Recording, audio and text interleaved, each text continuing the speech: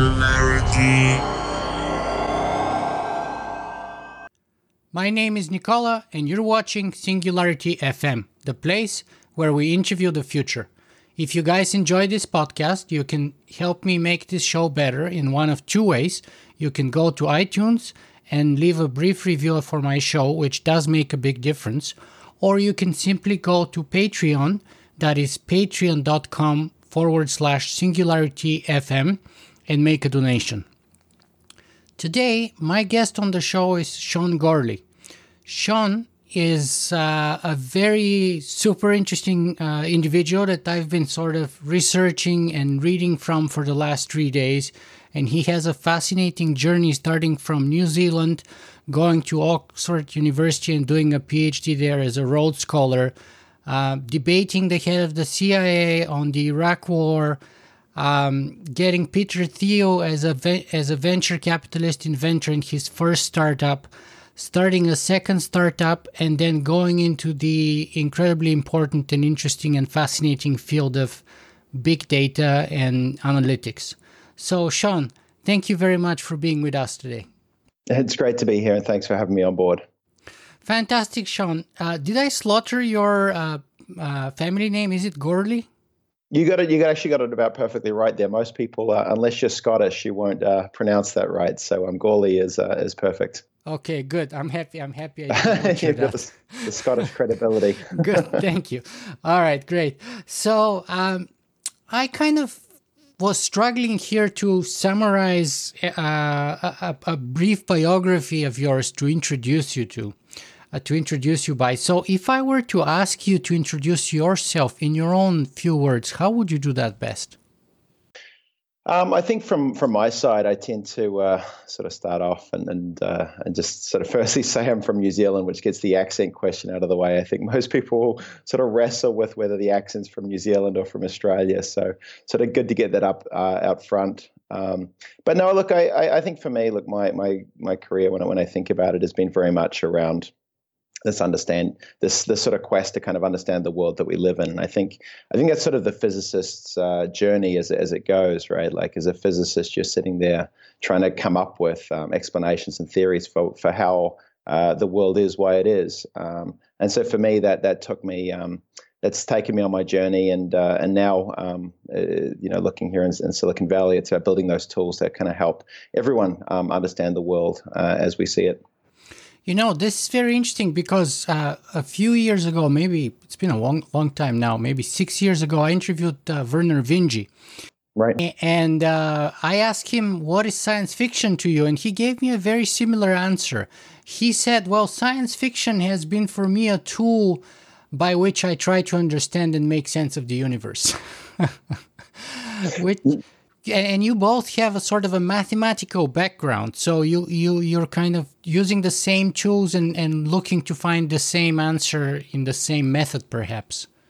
Yeah, look, I think there's a sense of there is a deeper truth in the universe that we're in, and the best that we can do as sort of humans during our time here is to kind of push forward the sort of the limits of our understanding, and whether it's explorations of possibilities through literature and fiction, in which science fiction is a wonderful tool for exploring relatively unencumbered the future, or it's sitting down and doing the academic work and the maths and the physics, or as I'm doing now, building the tools that can help other people do that as well. And I think there's a lot of stuff that we as humans can do to kind of push the boundaries, and they all sort of help in different ways. And I know out here we lean very heavily on science fiction. We also lean very heavily on the scientific work that's coming out. So it's great to see that coming together. And we are seeing, for good or for bad, increasingly more that what used to be science fiction is already either science fact or science in the lab, soon to be science fact. So today I want to cover so many topics that I could easily keep you here for 3 hours, but I know your time is very valuable, so we would get going. And some of those topics, by the way, include stuff like big data, the mathematics of war, surveillance, privacy, freedom, artificial intelligence, the singularity, propaganda, and ethics. And so let me start by sort of grounding our conversation perhaps with a quote that you sort of wrote in a blog post back in 2013. And here's the quote. The 2012 election will ultimately go down as the prediction election, aka the Nate Silver election. 2016 may well be the first persuasion election, an election where models accurately predict the likely outcomes of different strategic decisions for both parties in real time, where instead of trying to predict which voters will likely respond favorably to your existing message, you instead find voters that don't like what you are saying and use targeted algorithms to create custom narratives that will change their voting preferences. But of course, one side will only have this technology for so long. Eventually, both sides will have this technology and we move into the world of competition between algorithms. Stay tuned. End of quote. So for me, this was a kind of like either predictive or foreseeing paragraph that kind of basically describes the current or the latest presidential election, doesn't it? Yeah, I looked back at that. I wrote that actually coming back from Japan. I'd sort of been wandering around Japan for a week and sort of found myself actually sort of fascinatingly in Little America, in Osaka. And I was watching the election there, and I sort of remember the sort of the lack of surprise that I had at the result. It was almost as though it sort of, you could predict the result, and you sort of take that a step further, right? And you start saying, well, what if people don't like the result, right? And then you start thinking about the capabilities to change people's perception or people's belief or people's preferences. And so I got digging into kind of some of the science that was there. And I think the top line of all this was that it came out that most of the research would suggest that we were much more manipulable than we thought. And so this sort of idea of our political groundings being kind of really tied to who we are, seemed to not hold up very strongly with the scientific work that was being done. And so if you take a kind of a sense that we're more manipulable, then you start looking at the tools that were available for that. And you look down through what we're doing here as a society in Silicon Valley, and you looked at that time of all the talent and all the people that were working in places like Facebook and Google to manipulate people into kind of purchasing things they didn't know they wanted. And so billions of dollars of research and development going into kind of changing people's consumer preferences. And it doesn't take a big step coming out of that to say, well, what if you use that to change political preferences? And so, like, looking at that, I was like, look, this kind of world of prediction, that's gone, right? Like, we're not going to have this election again, because the second thing that's going to happen is people are going to come in and try and change people's beliefs. And so prediction models start to go out the window because it becomes a race and a competition between persuasion algorithms. So I didn't probably predict exactly that it would be this significant. And I don't know, when you're sort of casting these predictions 4 years out, you have a little room for error, but it came true a lot more than I think anyone thought. Yeah, absolutely. And it was very, very impressive to me. And I want to keep talking about that, but I like to roll back the tape of time a little bit first and start at the beginning. Start at where it all began, in Christchurch, New Zealand, didn't it? So tell me, let's start first with a fun question. Are you a cat person or a dog person? Yeah, a cat person, for sure. For sure. Well, look, so we grew up, I think we inherited a stray cat, and so that sort of got us on the journey. And, then we took it was pregnant and had kittens. And so once you've got kittens in the house and you, as little kids playing around with kittens, you're going to be like, just take it as a cat person. I think for me, like, dogs are always happy. They'll see you. It's just like they're your best buddy. The cat's the kind of thing that'll sort of look over your shoulder and tell you got your math equation wrong, and then decide that that's you're lucky to have it in your house at all. And I don't know, I admire that sort of arrogance from a sort of a non-human entity. So definitely cat person. Yeah, that reminds me. Ryan Holiday said once that a cat is just an animal that lives in your house. That's right. they're not totally domesticated. I think the story of sort of self-domestication of these animals is just wonderful. So yeah, definitely cat person. Great. And I know that you were a decathlon athlete too. Yeah, that was most of my growing up. I spent it at a track and through university, and was lucky enough to pick up a couple of New Zealand titles in decathlon, and it took me around the world and gave me some of my best friends to this day. So sports been a wonderful piece of life. Wow. So was it sports that was your first love, or was it math? I think so. I remember like going back to little kid. There were two things that I would do, like which was looking back were probably a little bit strange. One was I would at 5 years old I would stay awake at night with a torch under my, with the blankets pulled over my head, like solving equations in bed, which.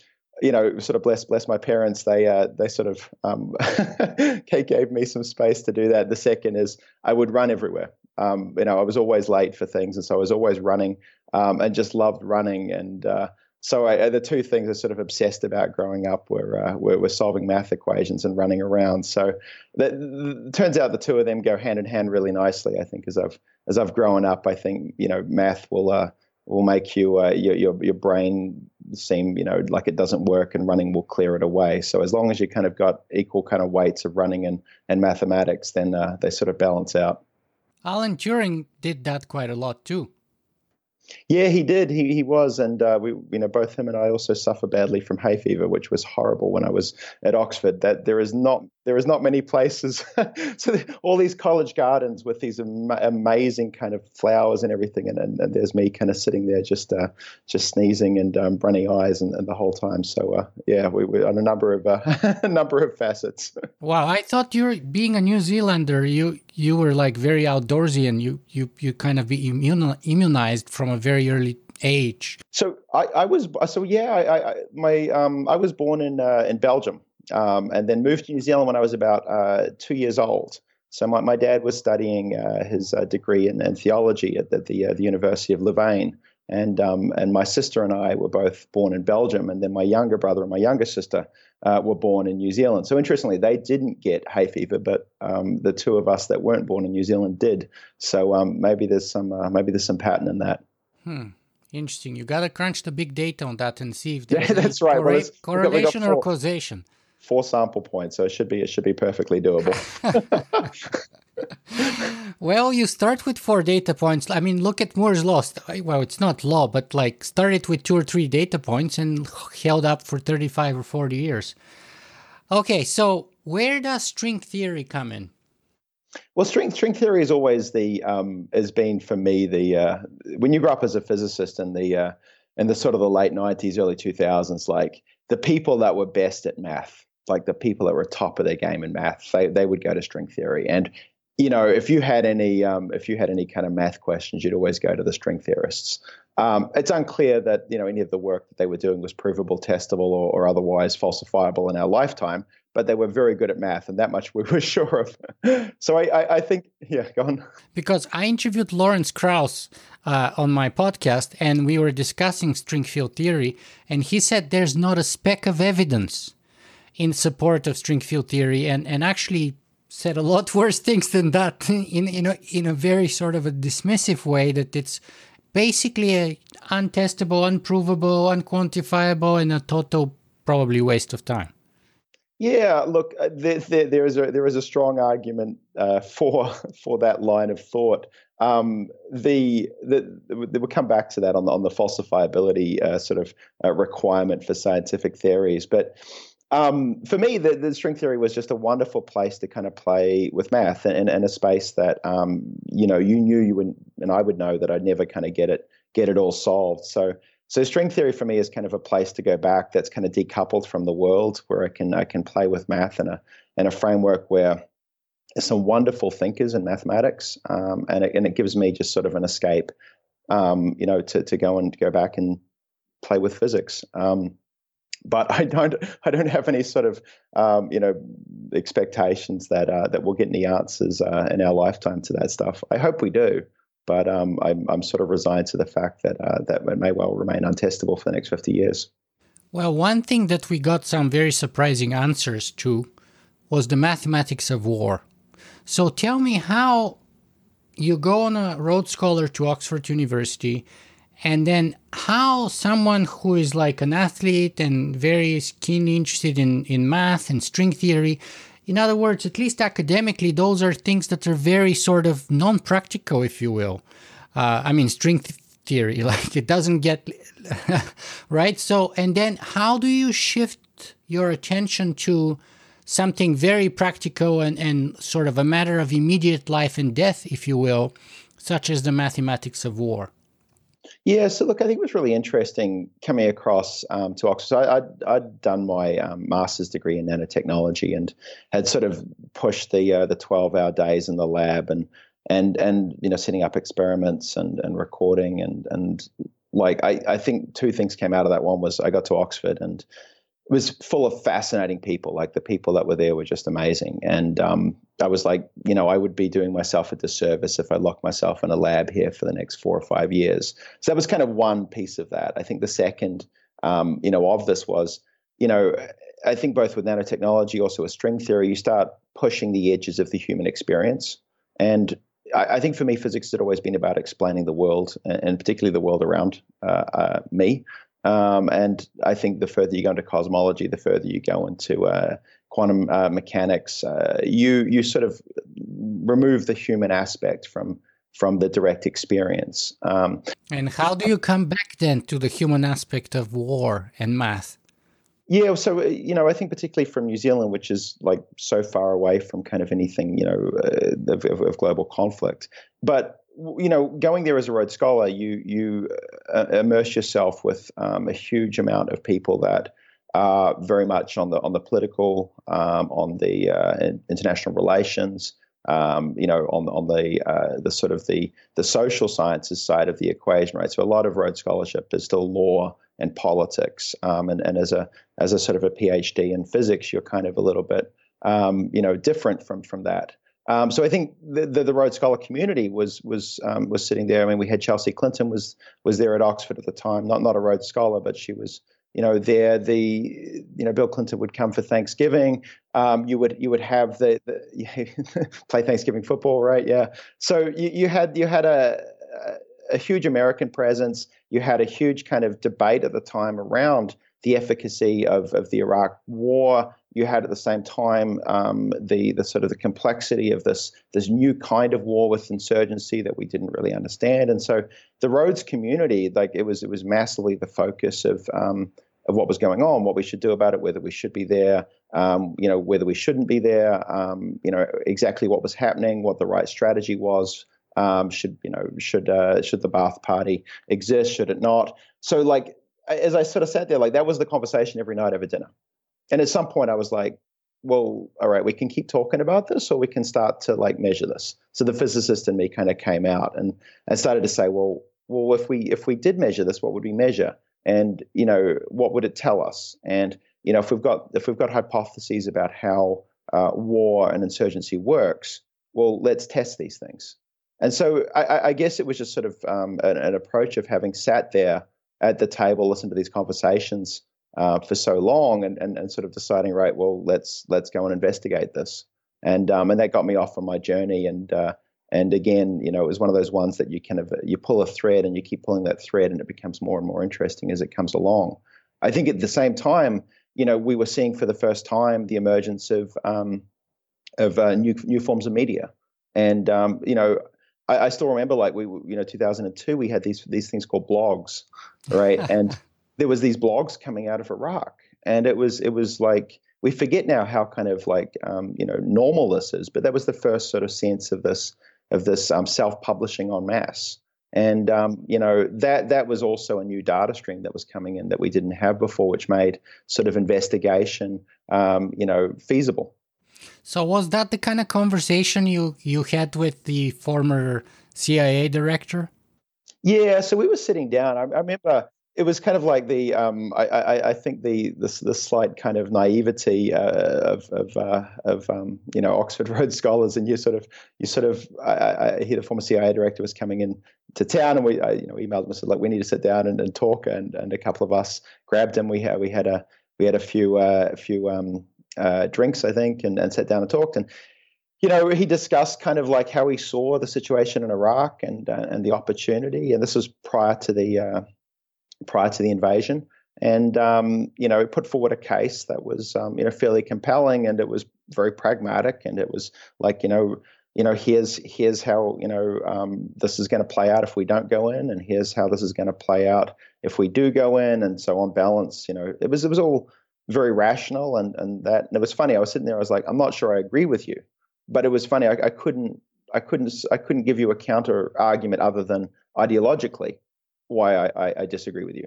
And so this is kind of this thing, and I think it was that realization of sitting down of like, you can have very smart people put forward an argument about how things might play out, and you can counter that with how they might play out a different way. But at the end of the day, you're sitting there, pulling philosophical arguments mostly, and it seemed to me like this was an incredibly primitive way of going about making decisions that had huge ramifications and huge effect.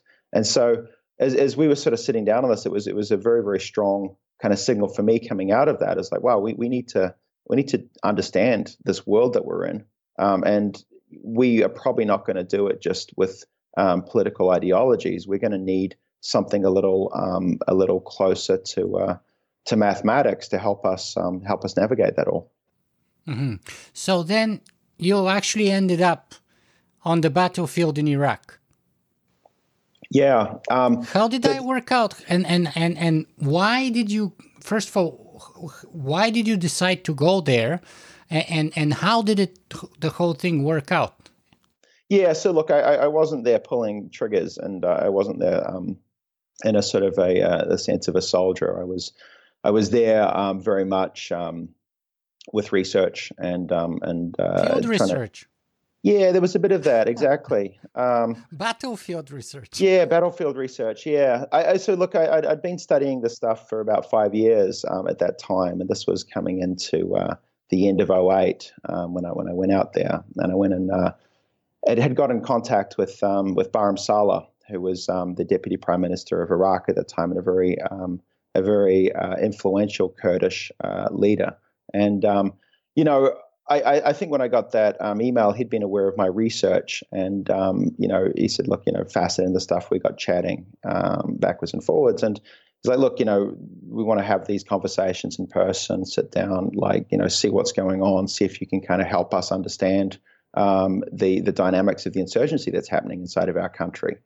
And for me, having studied this from afar for 5 years, where everything was kind of lines and equations and data points, there was a real sense of like, well, I have to go and see this other side of the story, right? I have to go and see what that looks like or feels like, when you're on the ground there. And, that I think was one of those ones, like when I got that invitation, I was like, I'm not sure I want to go, but I kind of have to go. And I think that was that experience that was the different that other side of that equation. And how long did you stay there? I was there for about 3 weeks when I was there, so not a huge amount of. Did you travel? Yeah, I did. I spent time up in Kirkuk and Mosul and Sulaymaniyah and Erbil, up in the northern parts, and it was fascinating, kind of seeing that kind of dynamic. And that's mostly the Kurdish area. Yeah, it was mostly the Kurdish space, and it was sort of where we sort of had protection and security with Barham Saleh there. And I didn't get down to the green zone in Baghdad, which I think would have been fascinating, just seeing the sort of the Americanization of a city, or at least a kind of a portion of that city. But yeah, it's been interesting now, particularly seeing the likes of Mosul kind of unfold with ISIS, and certainly looking back and seeing some of the seeds of that future conflict kind of playing out, which has now been 15 years. So, if you were to summarize what you learned, both from your theoretical, or not theoretical, but sort of data-driven work in research and your practical experience in the field, what did you learn about the mathematics of war or insurgency? Yeah, look, that's really interesting. I think for me, one thing that emerges on that is when you're on the ground, it's sort of chaotic, right? Like there'll be at night there'll be AK fire, there'll be convoys rolling through, there'll be protests there'll be suicide bombs that'll go off and you'll hear a bang. There'll be bodies on the street in the morning, with drills through their head, right? Like this kind of story of pretty horrific violence, the chaos that kind of comes through that, and at the same time, these very, very harrowing personal stories of families that had lost sons and daughters, but things that had gone back even to the time of Saddam when they were kids, being put in the back of a tractor and taken up a hill because someone smelled mustard gas, and there was an attack on the town, right? So this sort of generational story of violence and the sort of the real time kind of like feeling of uncertainty when you sort of go out in the street and you're not sure, exactly, your safety, right? So you're sitting there and that makes no sense, right? Like you're just sort of experiencing it. It's very, very hard to kind of step away from it, right? So there are these very, very personal stories of people whose lives have just been shaped entirely by these conflicts. And then at the same time, you step out and you see these numbers, and these numbers start to give a predictability of violence, which conforms to a set of relatively simple mathematical equations. And more so that this predictability translates across war zones. So the mathematical experience, or the experience is governed by the mathematical equations in Iraq are very similar to the experience governed by the mathematical equations in Afghanistan and Colombia and Sierra Leone and Northern Ireland. And it's this sense there that you're living this very, very personal story on the ground, but you're part of this pattern that you don't even see, or that you can't see perhaps, that's bigger than just you and the war that you're in, but is something that is somewhat or that seems to be fundamental to the nature of human conflict globally. And so you I think hold the two sides of this story, one of intensely personal, deeply emotional, and the other side of it being kind of coldly mathematical and strangely predictable. And I think amongst our sort of lived experience, there's probably a little bit of that amongst all of us in everything that we do. So what does that mathematics predict? When you say predictable, what is the moral? What is the lesson? What does it predict about conflict or insurgency or humanity? Yeah. So the first things you sort of found on that, it goes through and you start looking at the statistical properties of violence, right? And so the things we're able to do was to start to train systems to read and understand language, to understand violence of when attacks happened, where they happened, and kind of how many people were killed in them. So you think of those kind of three components: a geographic, a temporal, and a sort of a magnitude. And the first thing we looked at was magnitude, right? The size of these attacks. And you can kind of come up with different proxies for the size of an attack, but number of people killed is a reasonable proxy. And when you start looking at that inside of Iraq, you see a power law distribution with an exponent of negative 2.5, right? So that's the statistical pattern, and it's very, very precise, and it runs across a large number of magnitude in terms of the size from 1 through to kind of above 1,000 people being killed. So you've got a pattern that seems to persist across a number of magnitudes and is fairly strongly observed in Iraq. You see the same pattern in the size of attacks in other conflict zones in Afghanistan and Colombia as well. So we looked at about a dozen of these different conflict zones, and we found this pattern repeating itself, and not just a power law distribution, but also the exponent clustering around this value of 2.5. So that was the first kind of pattern statistically. The second pattern looking at things we found was the temporality, so the timing of attacks. So the first thing we found was that these were not random temporally, that they'd actually cluster together in a bursty dynamics, so that there'd be a sense of being very non-Poissonian in their distribution. So you could look at bursty dynamics as being characteristic of attacks. The second bit on that, interestingly, was the feedback loops that would come from those attacks. And so an attack would happen, people would observe it, and then you'd start to imitate or start to replicate the kind of dynamics that you'd seen. So there was a sort of a communication network that was running through the media where that would act as a broadcasting mechanism so that people could get evidence of the attacks that were happening. The second bit that became more interesting on top of that was looking at the sort of S-curves that would emerge as people became adept at new kinds of technology. So if you zoomed into a particular region and looked at a certain kind of an attack, let's call it a suicide bomb, there was this timing between attacks that would start to compress. And so the timing between attacks would get smaller and smaller. And that was effectively the same S-curve that would emerge in different regions. And that was basically giving evidence that there was an innovation curve as people became better at doing those attacks. And that S-curve, again, like replicated itself across the different regions of Iraq and Afghanistan.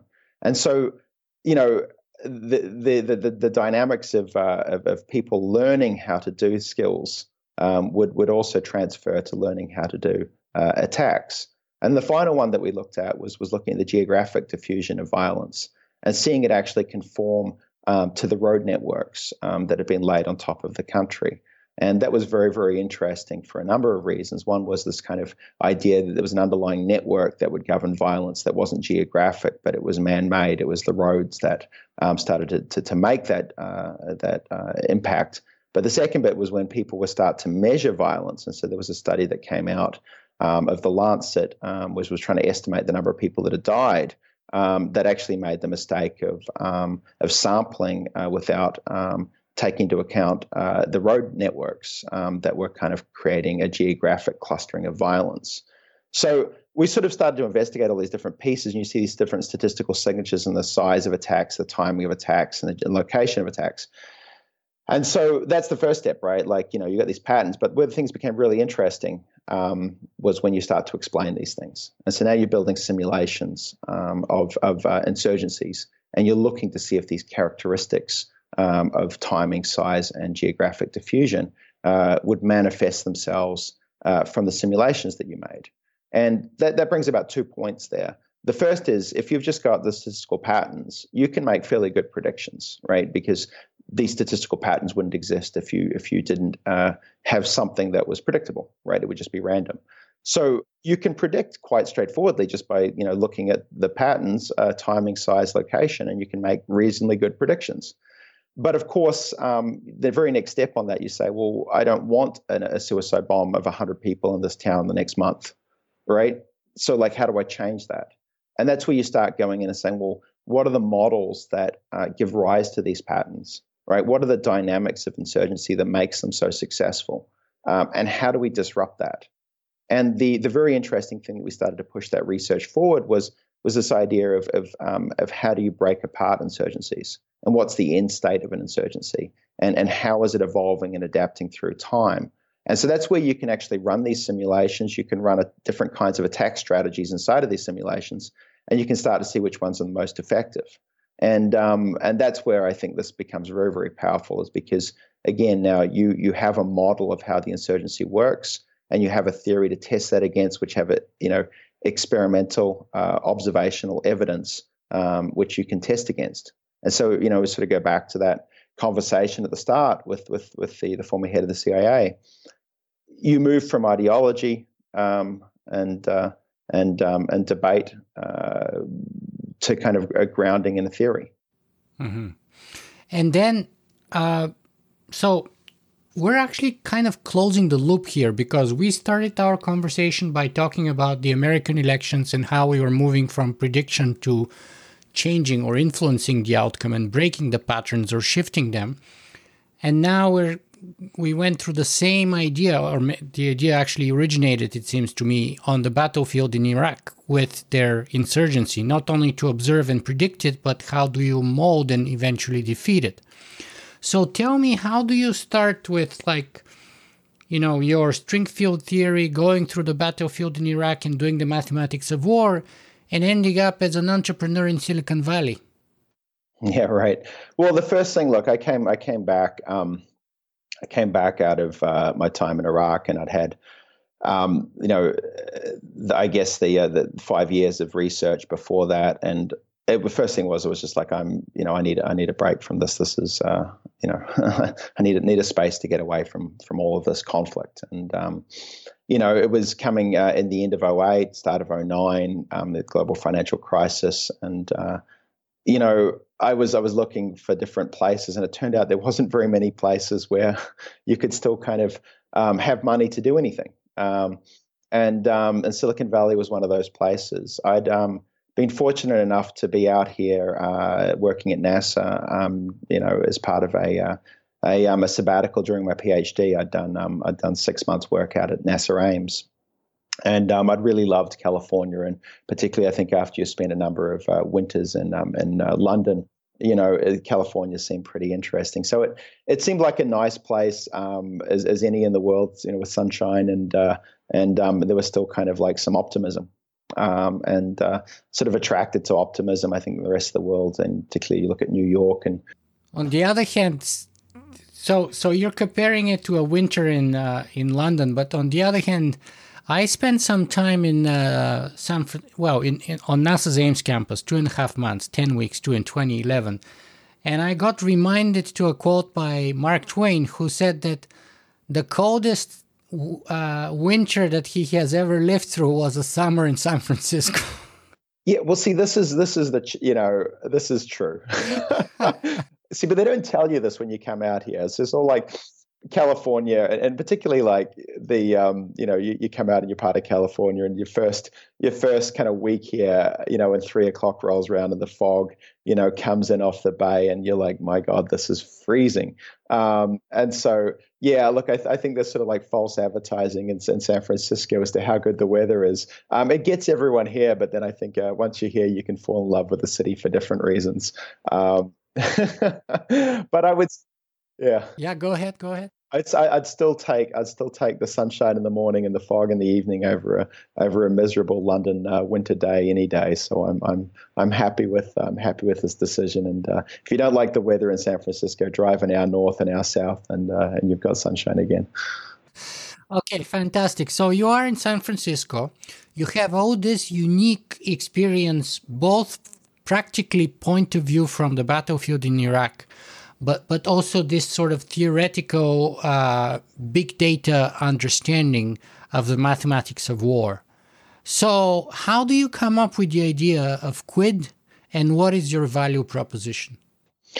Yeah, so I'd come out here. There was a few things that were going on. The first is I definitely didn't want to come back and dive back into kind of something that was focused in on conflict. And I think there was two pieces for that. One was personal at that time, and the second was I didn't think that the technology was quite commercializable at that point. There was a lot more work that needed to be done in terms of understanding language, and in terms of the kinds of predictive work that would need to be done on top of that. So sort of the first step of that didn't quite feel like that was ready for commercial space. But what did fascinate me was this idea of a couple of things that had emerged. One was, as we studied these ecosystems in Iraq and looking at insurgencies, it was very much about the interaction between the components. And so I think when you build these ecological models, or models that are kind of inspired by ecology, you look very much at things like food webs and predator-prey dynamics, and it's the interaction between objects that become more important perhaps than the objects themselves.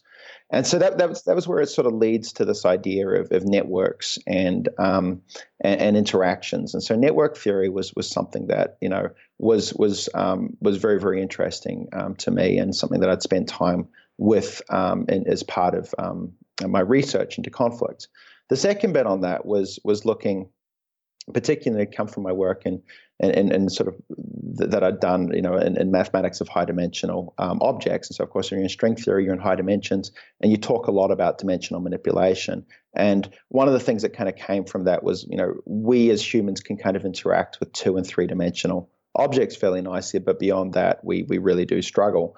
So about how do you take interactions that are happening in a high dimensional space and project them down to a lower dimensional space that we humans can engage with? And if we do that, we can start to see much more about the ecosystem that's involved, rather than just the objects themselves. And so this was kind of the thinking that kind of came through. I'm not sure, when I sat down and came out here in 09, I was like, this is exactly what I'm doing. I know where I'm going. But I was kind of interested in those points. And it was kind of then a question of, well, what does that mean technologically wise?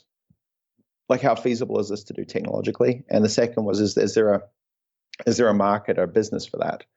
And so, we sat down through that, and, we went through and started to explore that space. And it turned out that the most interesting kind of dynamic of that, there were 2 things that emerged. One was the emergence of technology and technological ecosystems.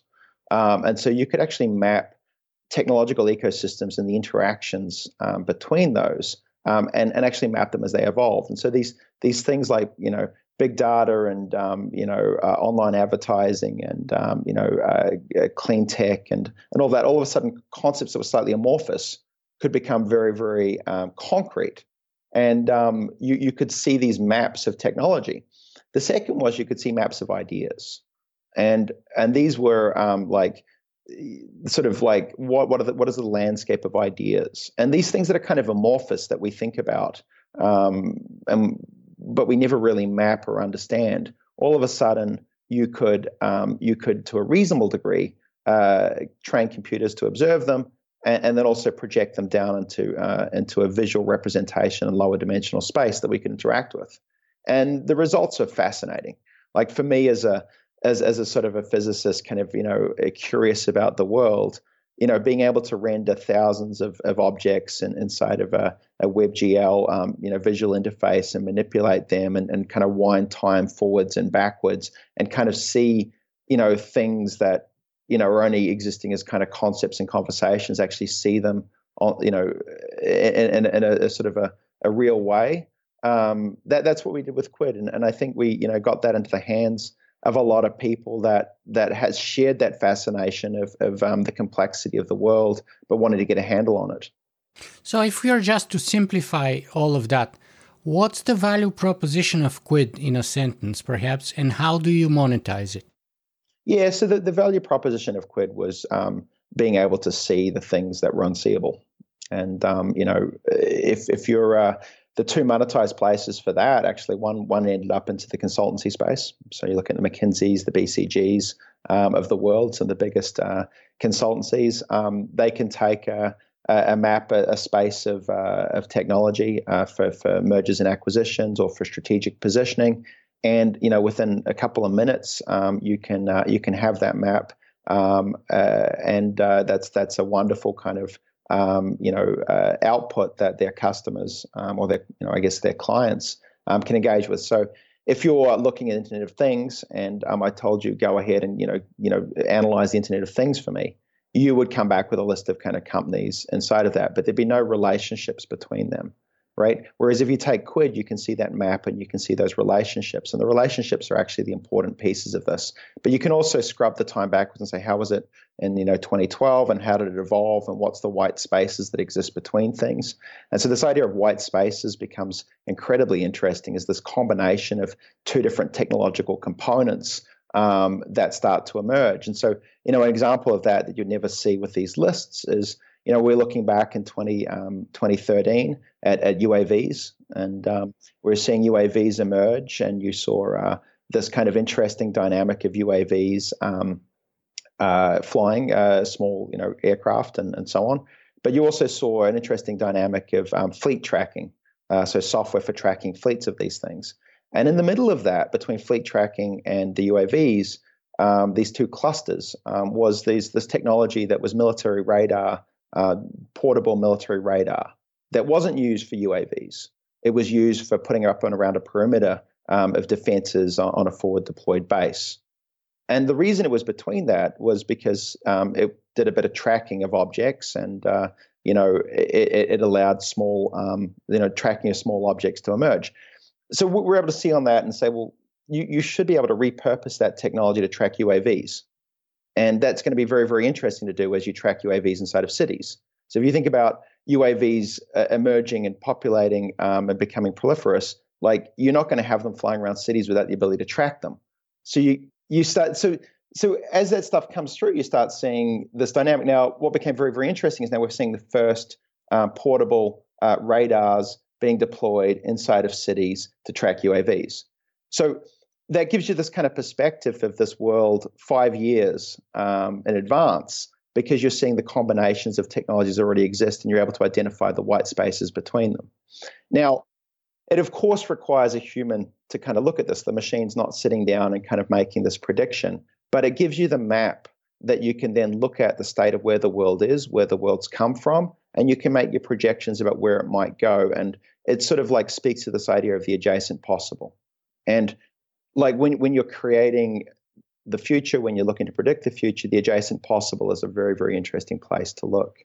On the other side of that was the same thing, but for ideas, and that found a home inside of the advertising community. So with Publicis Group and another of the other big firms would do this, but they would look at ideas and stories around things like, you've got a deodorant campaign and you're looking for ideas around manliness, right? What does it mean to be manly? And the old process on that, very literally, is the creatives would often lock themselves in a room. They'd probably get high. They'd flip through magazines and then pin them up on boards and then go and come up, with an idea out of magic. What we could do on that with the software was to sit down and take everything that's ever been written about manliness and map it in the same way. And so you get ideas of what manliness means in sport and the football, what manliness means in Russia, what manliness means in China. This idea that's sort of way out there of manliness in space, and space is the most manly kind of thing, right? There's sort of all the kind of manifestations of these ideas, and you can map that out, and then the creative is then able to navigate through that and say, where do I kind of want to take a narrative that exists and attach it to a brand? And so the technology, again, it allowed for this visual representation of things as amorphous as UAVs or manliness, and actually make them concrete and put it into the hands so you could sit down and do something with it. So the technology, I would still say, has been, we have not even got close to pushing kind of the boundaries of what that can all do. And I'm still fascinated to this day, like what you can do when you're able to visually interact with high dimensional objects. And you literally can see the future as you start looking through that. I really believe that the future is encoded into what we see today. And if you're smart about reading these things, you can see the future through that. And just as a point on that, we did a prediction in 2009 with Bloomberg, and they said pick up a number of technology companies that your software is seeing that look interesting. And we came up with a list and gave it to them, and it was published. And they came back and checked on that about 6 years after that, and it would have been the best VC fund in history based on that. It was that good. And so it's one of those ones that you look through, and I think it's that sense that the world as we observe it on a sort of up close and personal seems very chaotic. It seems very noisy, much like when you're on the ground in Iraq. But when you look back at the world from a tool of enough data and visualize that in a way that's meaningful to us as humans, all of a sudden patterns emerge, and the future becomes much more predictable. I'm trying to remember the name. What was that New York billionaire who funded Cambridge Analytica? Rick Mercer? What? Yeah, Mercer. I think it was, Mercer. Mercer, yeah. And he's a former computer scientist / smart algorithm kind of guy. And that's how he made his billions precisely, right? Yeah, if you've got tools that see a higher dimensionality, that get you a little closer to the complexity of the reality that we're in, you are going to beat people that are only seeing things on a lower dimensional or a human experience. And this is this thing, right? You spend enough time with these tools and you become very, very humble about what you know, because every time you're confronted with this stuff, you're like, oh man, I thought I knew this. And you're confronted with this computer representation of how the world is that is very, very different. And you do that enough times, you just start, realizing that your view of the world is wrong. And, you become very humble about that. And I think if nothing else, it removes that sense of ego that you know how things are, and you kind of default back to realizing that you don't know. But if you sit down and kind of think through things, you can maybe get a little deeper understanding. And I think that's there. I think on the other side is we're seeing of these tools, like you could literally map out every single idea, have it at your fingertips, navigate through it, while the rest of the world is consuming data, through a Facebook news feed that's designed to manipulate them into kind of purchasing a product they didn't want. And so, like, if you put those two up against each other, the people that are looking at this with the right tools are going to see things that the rest of the world looking at it in a very limited way aren't going to see. And I think that there's definitely a sense of an arms race in the technology that you can deploy and finance to see the world and a deeper truth behind it. Mm-hmm. This is all fascinating, but I want to come back to it a little bit later. I want to go through Primer first. So you got Quid. It's running. It's this fascinating new startup company, which is not new anymore, but was back then. And by the way, for our audience, there's 2 fantastic TEDx talks that you did, both on the mathematics of war as well as on big data and what Quid does, that I recommend everyone should go and watch. And by the way, we were talking about how you monetize. So you're talking about data. We were talking about the world of ideas, and we're talking about consulting, but it also appears to me that would apply very strongly towards, of course, military and defense. And we started with Iraq, for example, where that kind of the whole thing started, if you will, in a way. So is it fair to say that Quid is also a defense contractor? Yeah, so Quid picked up some work with DIUX, which was the innovation arm of the Defense Department out in San Francisco, or I guess out in Mountain View, really. And so it's done some work with the defense side of the equation. I don't think it's a huge part of the revenue stream, but there's certainly a component of that, and the technology was deployed with through DIUX but again, I don't think it's a huge piece of that puzzle. Interesting, and it's interesting how and Peter Thiel was one of the angels.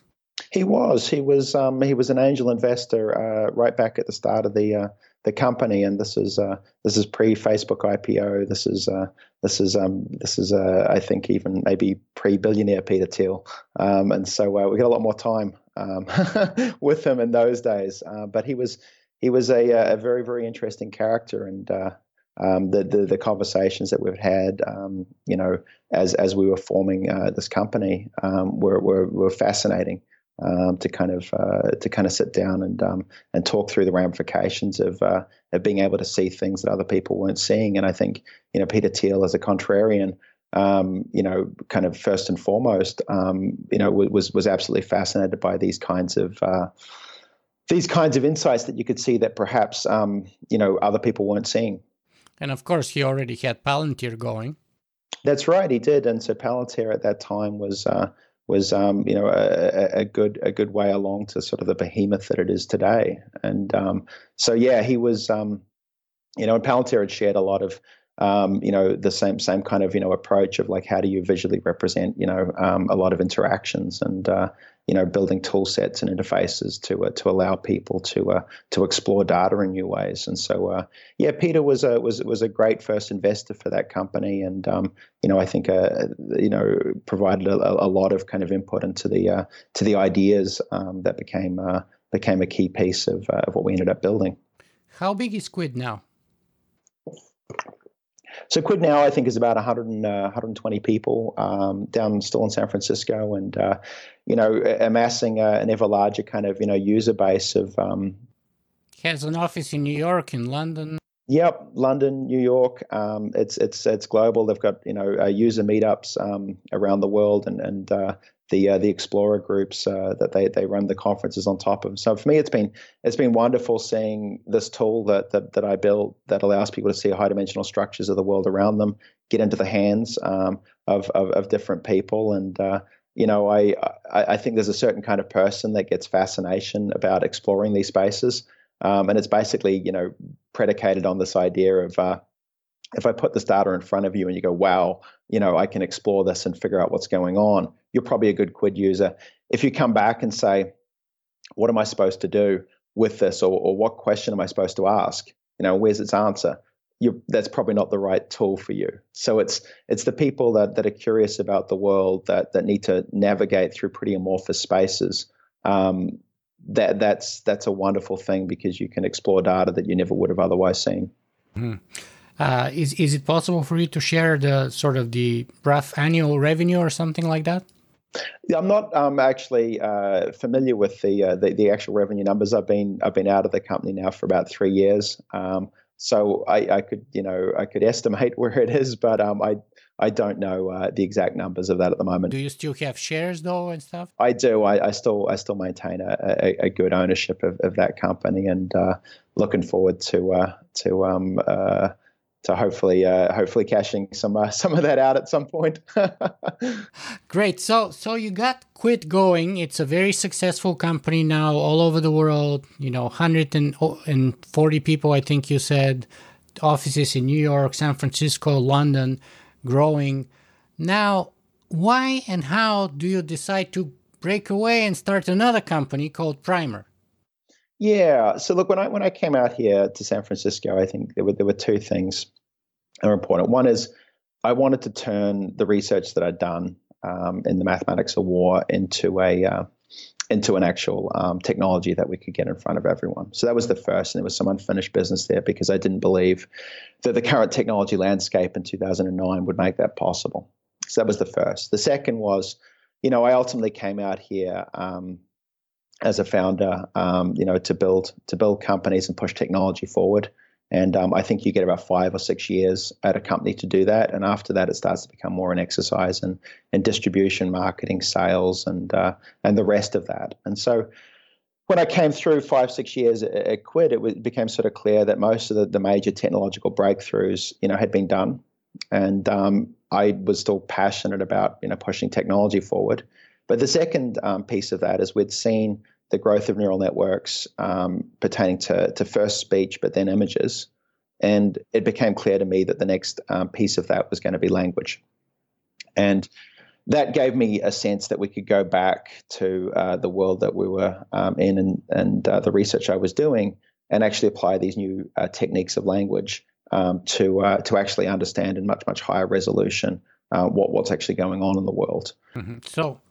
So tell us, what is Primer and how is it different from Quid, or how does it push the envelope further? Yeah. So the main thing we've got here is there's two pieces of this. If you're going to build systems to observe the world, you're either going to have to build a visual interface to let people navigate through it, or you're going to have to train the system to write and to communicate via language.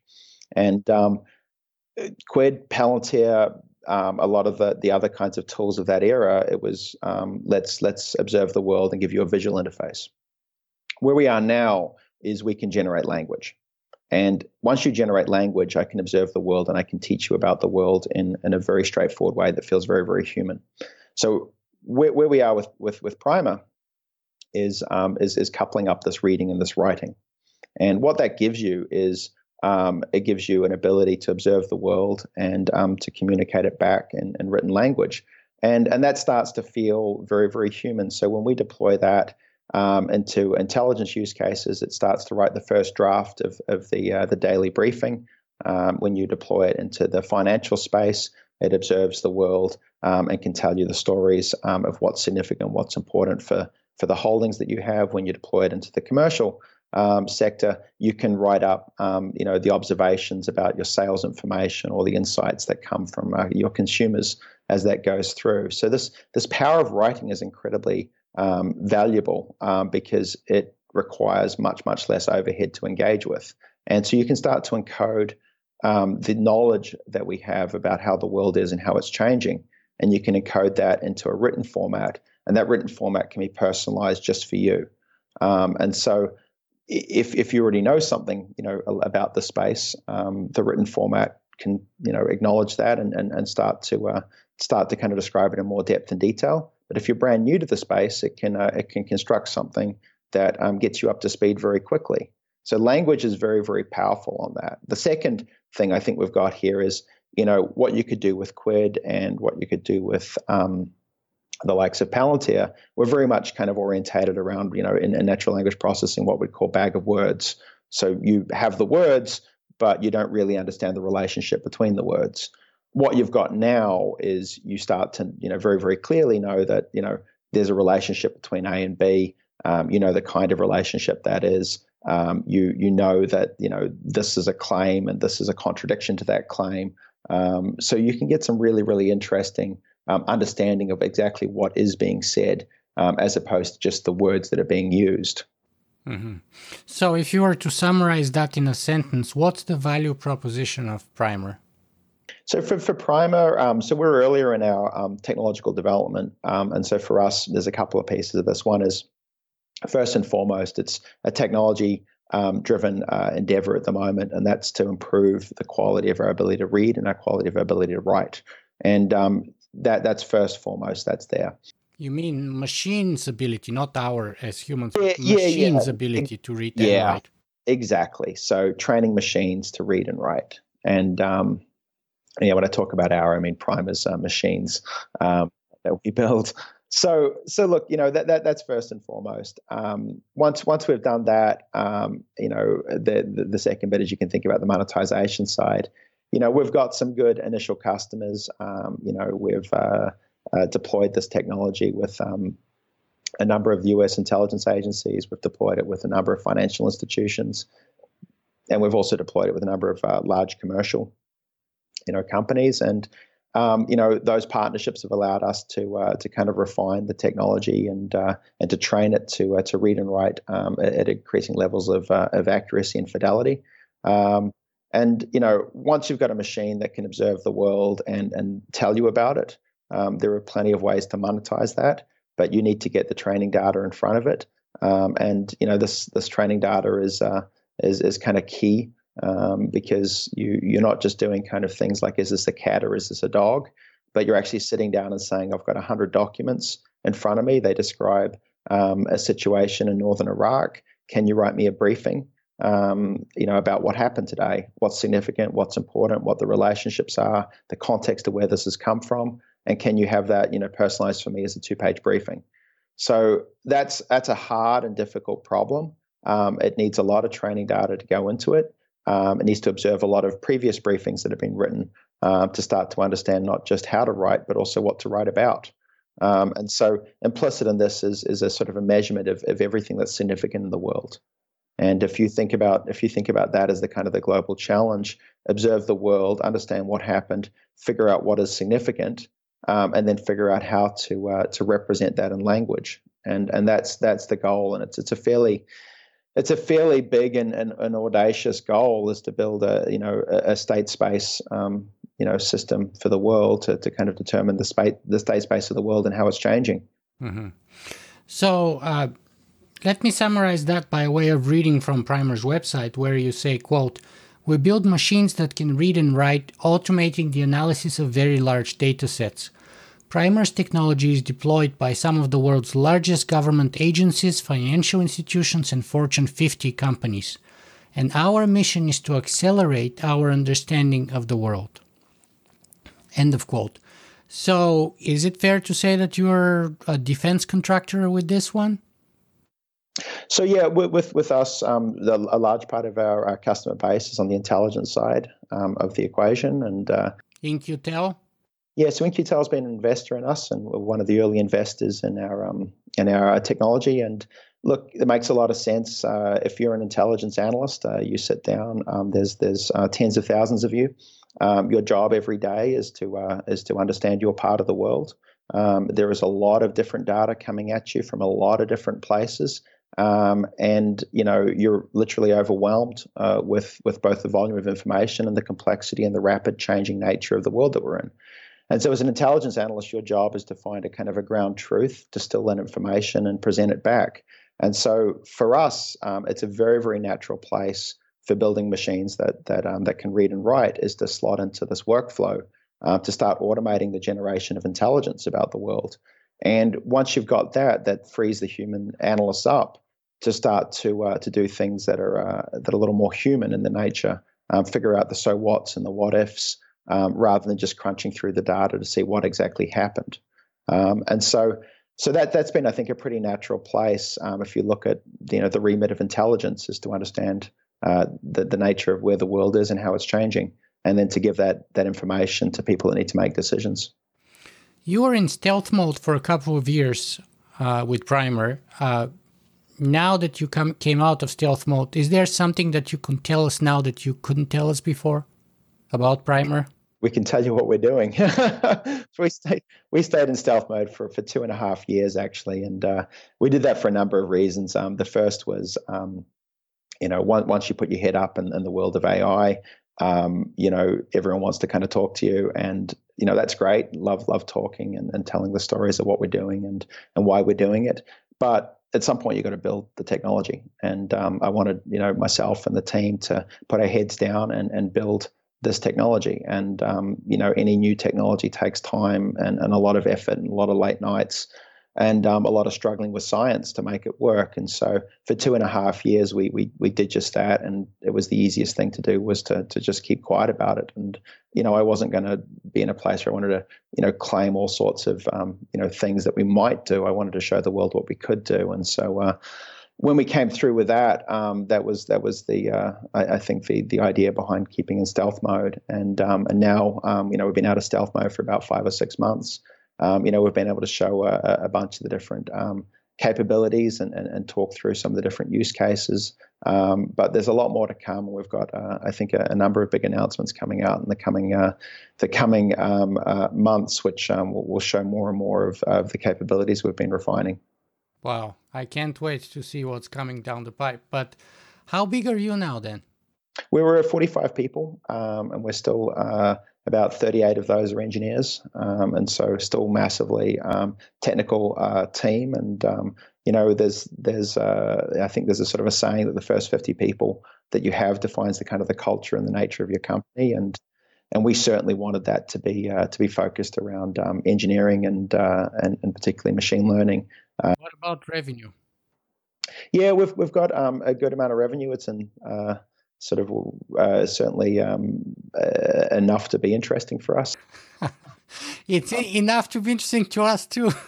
Yeah. So on the numbers of things there, look, it's what I will say is, look, these are big deals that we have with the companies and the government, and they are commensurate with the level of the technology that we have. And so that means that you don't need too many of them to run a large team. And I think one of the advantages of working in the world of finance and Fortune 50 and big government agencies is you get some very, very big check sizes that allow you to dive very, very deeply into the technology and make sure it works at a level that's needed by these customers. Mm-hmm. Is Peter Thiel an investor in that company too? No, Peter's not an investor in this company, and from that side, I think it was, when you come through I think your second company, it's important to get a bit of space and a bit of breathing room so that you can come up with different ideas and have different voices around that board table. And so we had the first round was led by Bloomberg's investment fund. There's a number of different institutional investors that came through on that, including Lux Capital out in New York and Josh Wolf's team there, but also Matt Ocko and Data Collective, DCVC, as well as a number of other institutional investors that came together. So we've got a good group around the table, and I think people that are specialized in the AI machine learning space, and also have a deep technology focus, and that's been a great group to kind of to build this with. Hmm. Where do you get the data from? Yeah, so there's two sort of main buckets of data that you look at for these things. The first is these corporations and government agencies have huge amounts of data that sit inside of their world, and so particularly data that is looking at more complex data. So language that's written about from by analysts that is I guess more complex than just kind of simple categorization. So these companies have huge amounts of data. They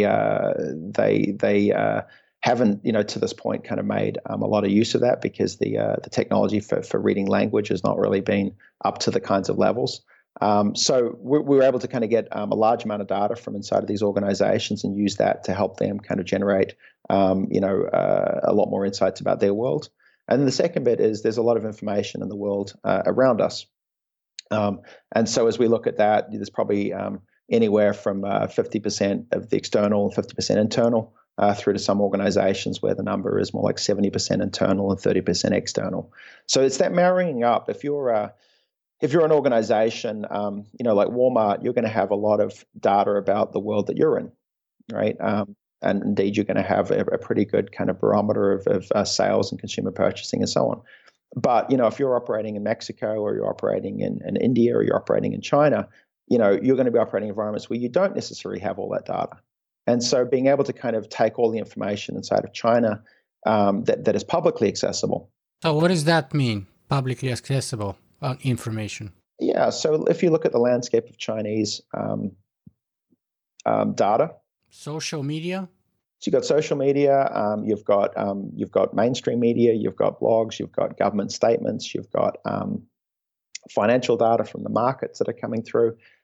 You've got a whole kind of ecosystem of information that starts to reflect the way that the world is. Now, if you've got regulation that's coming out in China, there's going to be some information about that. If you've got some behaviors of mergers and acquisitions, if you've got some statements from key political party members, if you've got some supply chain issues, all of that's going to be encoded in information inside of China. And if you can surface that up, determines what's significant, determine what's relevant, and then transfer that back to an organization like Walmart, then all of a sudden they have a lens into that part of the world that is able to kind of augment their internal data and give them a much more complete view of the world that they're operating in. So speaking of data, I want to bring two quotes from you again here. One is from another blog post of yours called "Prediction is a Parlor Trick," or maybe even the same one. And the other one is from your TEDx Auckland video. So the first one is this, quote, "This is the next frontier of data science. We are slowly moving from prediction engines to what we'll start to call persuasion engines, or what others with a more skeptical perspective might call manipulation engines," end of quote. And the other one is like this, and it's from the TEDx Auckland video at 15 minutes and 50 seconds each. Quote, "You start to realize that with an with an advanced level of intelligence, perhaps you can start to manipulate it. And if you can start to manipulate it, you can also realize the power of this software for good or for bad." End of quote. So I'm using this as a context to ask you this, Sean. How is Squid and/or Primer different from, let's say, a company that's been very kind of in the news lately called Cambridge Analytica? Because you're doing data science, you're using the same data, it seems, to a large extent, or at least there's very large overlap. Are you different, similar in some ways, and so on? Yeah, come back a step on this stuff, and I think the place to kind of start on this is, what are the current capabilities of the technology that exists in the world? And the current capabilities of that technology are to actually to understand things that are happening in the world that were previously a mystery, or perhaps are a mystery when we're experiencing it as individuals. So this kind of dynamic is that you can see things through data that are deeper realities that we as humans experiencing the world ourselves don't see. So once you've got that capability, you've got a couple of things, right, you can do with it. The first thing you can do is you can teach. right? And so I can say, look, let me teach you about how the world is, right? Let me tell you about how the world is. You can also manipulate, which is let me tell you about how the world might be in a way that benefits me and not you. And so when you look at this kind of trade-off is right, the technology exists to allow us to see the world differently. And I can use that to teach you. I can use that to manipulate you. When I say I'm not using it to teach you or manipulate you, but I mean that it very much, I mean that is the technology can be used to teach you. The technology can be used to manipulate you. It has been used for both, it seems to me. It has, and the technology has by, you're seeing in Cambridge Analytica, it's being used to manipulate. You see with what we're doing and where we very much are with Primer is using it to teach. And I believe ultimately teaching is not only the right way to use this technology, it's also the more profitable way. So why do you believe that? Why do you seem to be taking a different strategic approach? Because you guys have largely the same tool in your hands, right? They decided to do this and you're deciding to do that. Why? I think that the technology that we've got in our hands with the ability to read and write is actually much more sophisticated. It's much more sophisticated than the data analytics that at least we've seen publicly from the likes of Cambridge Analytica out in front. So, the capabilities to work with language, I think, are much more powerful. So why go after truth and not manipulation? Is that the question? Yeah, absolutely. That is the question because, my blog is about ethics. My blog, from the get-go, the core idea has always been technology is not enough. But unfortunately, and I spent some time in the Valley too, the money is enough usually, isn't it? Look, I don't think you can build a long-term company that's in any way meaningful if your business is manipulation. Isn't that what marketing? Well, let's forget about Cambridge Analytica for a second, but in a not so bad or creepy way, marketing basically is taking a product and selling it to people that they were not aware of and didn't seem to be interested in before. So in a way, you manipulate them to develop interest and then affinity and then eventually dependency That's right. long-term to your product. Isn't that what marketing does? Yeah, so look, that's the heart of marketing. It's arguably the heart of Facebook. But the technology can also be used and should be used to educate us, to teach us. And the key dynamic is it working for you or is it working for somebody else? And I think if the technology is working for you and it's not trying to buy and sell and manipulate you, then you have the technology's available power to teach you about the world as it benefits you. And if you look at finance, like you can build something that that manipulates your view about how the world is in finance, but that's not as valuable to you as if you can expose a deeper truth.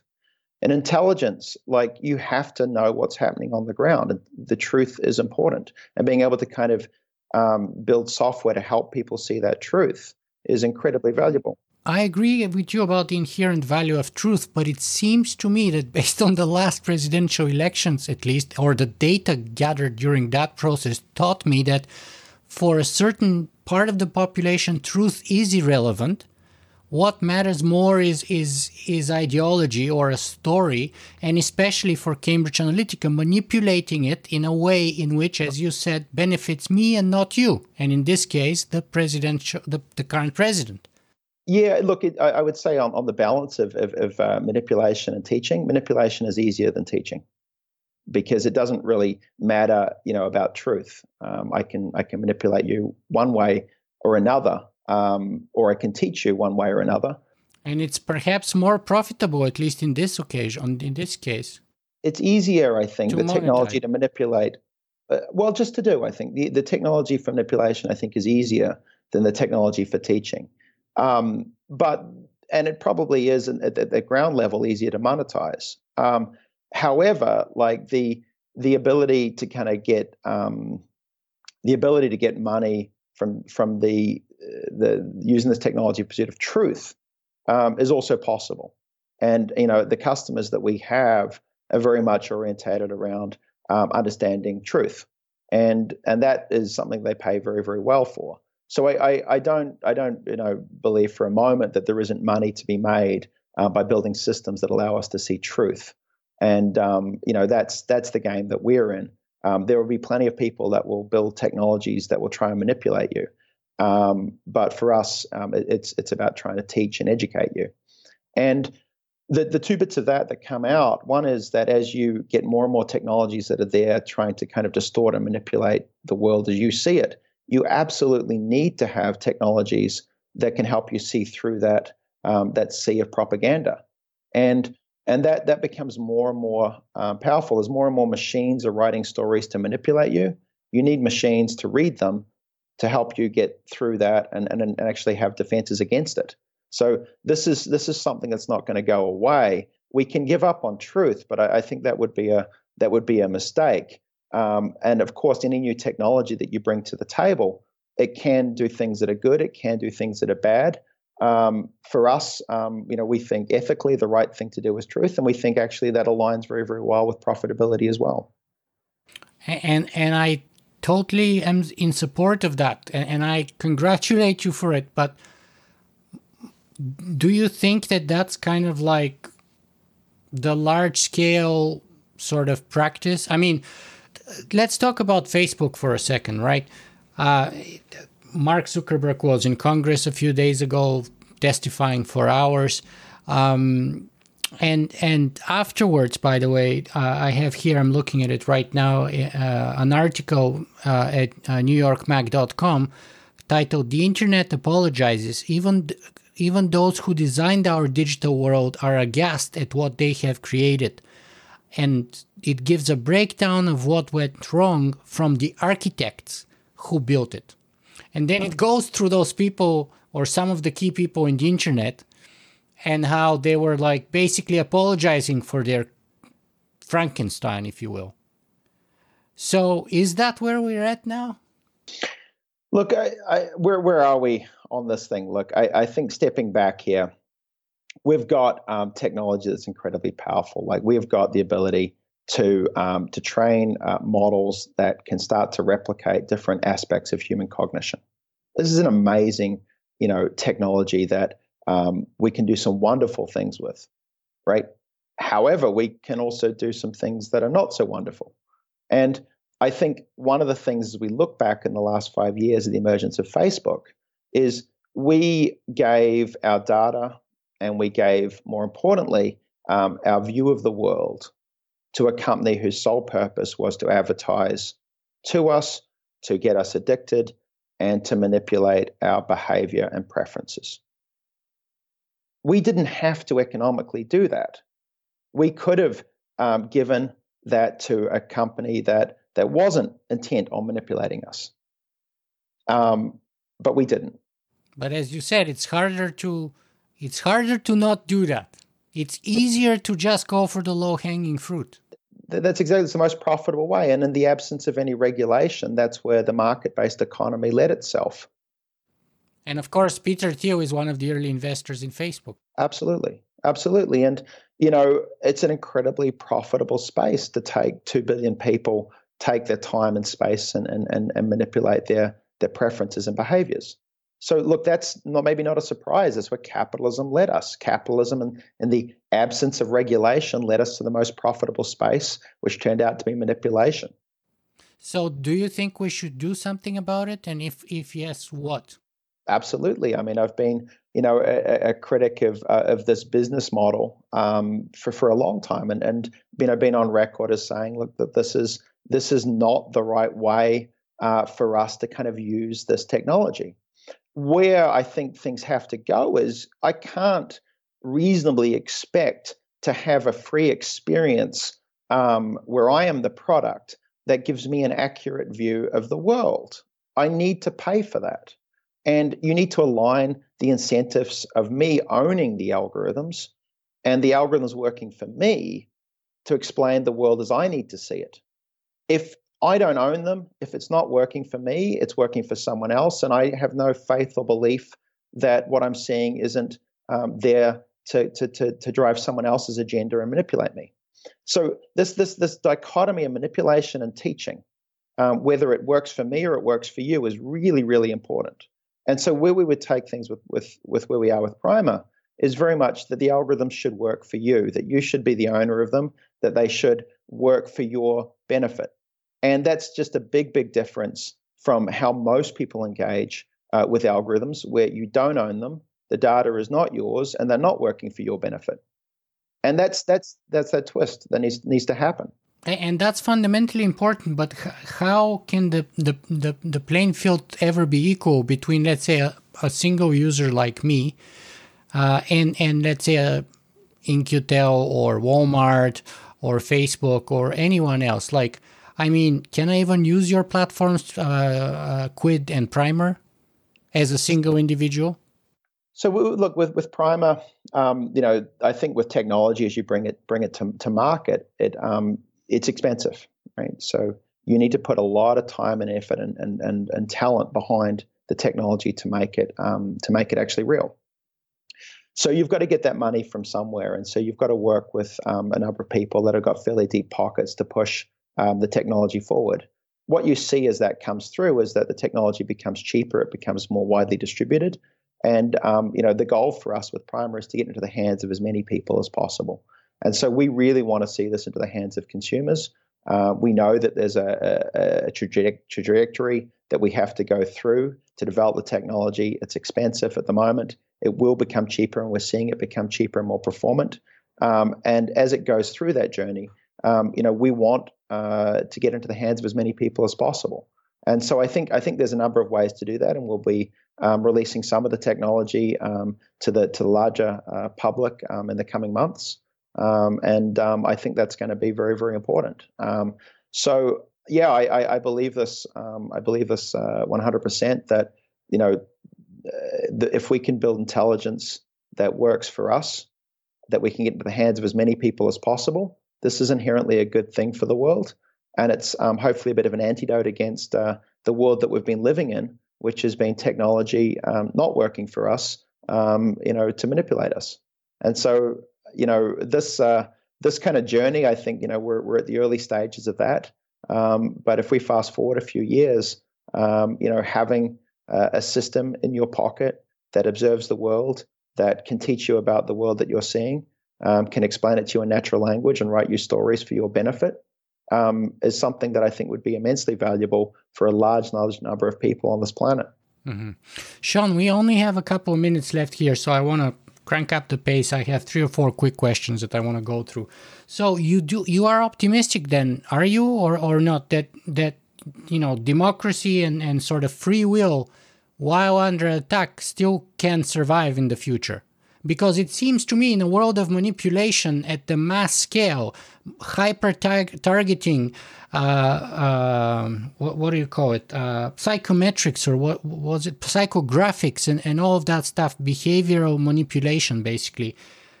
Both free will and democracy are up for the taking, if not already taken, at least in the case of Brexit and the last presidential election. Yeah, look, we saw the ramifications of a society that was collecting its view of the world through algorithms that it didn't control. That has to change. If we're going to have democracy, part of democracy is education and information that is aligned with how the world is. The world is very complex. We need algorithms that can teach us about the world, that are able to deal with this complexity, and we need to distribute them widely. So if we want democracy to kind of persist and we want that to kind of exist in the future, the technology we build has to support that. And it hasn't. The technology that's been built to date hasn't supported that, and it's actually even worse, it's worked to undermine that. And so, that's kind of, I think if you want to be optimistic, and I do, is that, look, I can deploy this technology. It can read through scientific papers. It can put together briefings for me about the current state of AI, and I use that every week, with the technology we built at Primer to keep up to date with a fast-changing scientific landscape. And I know that there's no way I could do that without the aid and abetment of this technology. And so, like this technology can help us understand the world. It can help us keep track of it. And if you do that, then I think there's every reason to kind of be optimistic about all of this. But there are some changes that need to be made, and we can't expect an advertising-driven algorithmic system to give us a view of the world that's meaningful. Mm-hmm. Sean, I'd love to keep you here forever, but I know your time is very valuable. So what I'm going to do is I'm going to use this as an excuse to ask you for another interview, maybe a few months, maybe a year down the road, which hopefully I can do in person and do it really properly. But in the meantime, let me close our conversation today with my usual 2 questions. First one of which is, where can people find more about you and your work? So the 2 places you can go to primer.ai, and you'll see some of the work as we start talking more about the technology and its capabilities. And the second is my Twitter handle is probably the most active place. Twitter handle is @sgorley, and you can go and take a look at the things I've been reading and the things I've been thinking through that. And of course, if you want to go deeper into some of these blog posts or pieces, you can go to my website, SeanGorley.com. Mm-hmm. Excellent. And after a 90-minute conversation with you today, what do you want the parting message to be for our audience today? Look, I think the parting message coming through is we've got some amazing technologies that science has worked very, very hard to give us that can replicate different pieces and different parts of the human cognitive process. How we choose to use and engage with these will be instrumental in terms of how our society evolves and adapts over the coming decade. I'm, for one, a believer that this technology can help us educate and understand the world around us, and I think that's incredibly important as we look at an increasing complexity in the world. So, I think we as consumers, we as humans, need to kind of make some decisions about the information that's coming into us, where it's coming from, and what's filtering that. And I think if you don't own the algorithm owns you. And I think we need to make decisions to kind of to make sure that these things are working for us. And I think the last couple of weeks have been a wake-up call for a lot of people to sit down and say, well, I need to take control and ownership of these algorithms. And I think if we do that, they're going to work for us, and we're going to see some amazing things. I sure hope you're right. Sean Gourley, thank you very much for being with us today. Thank you. My pleasure.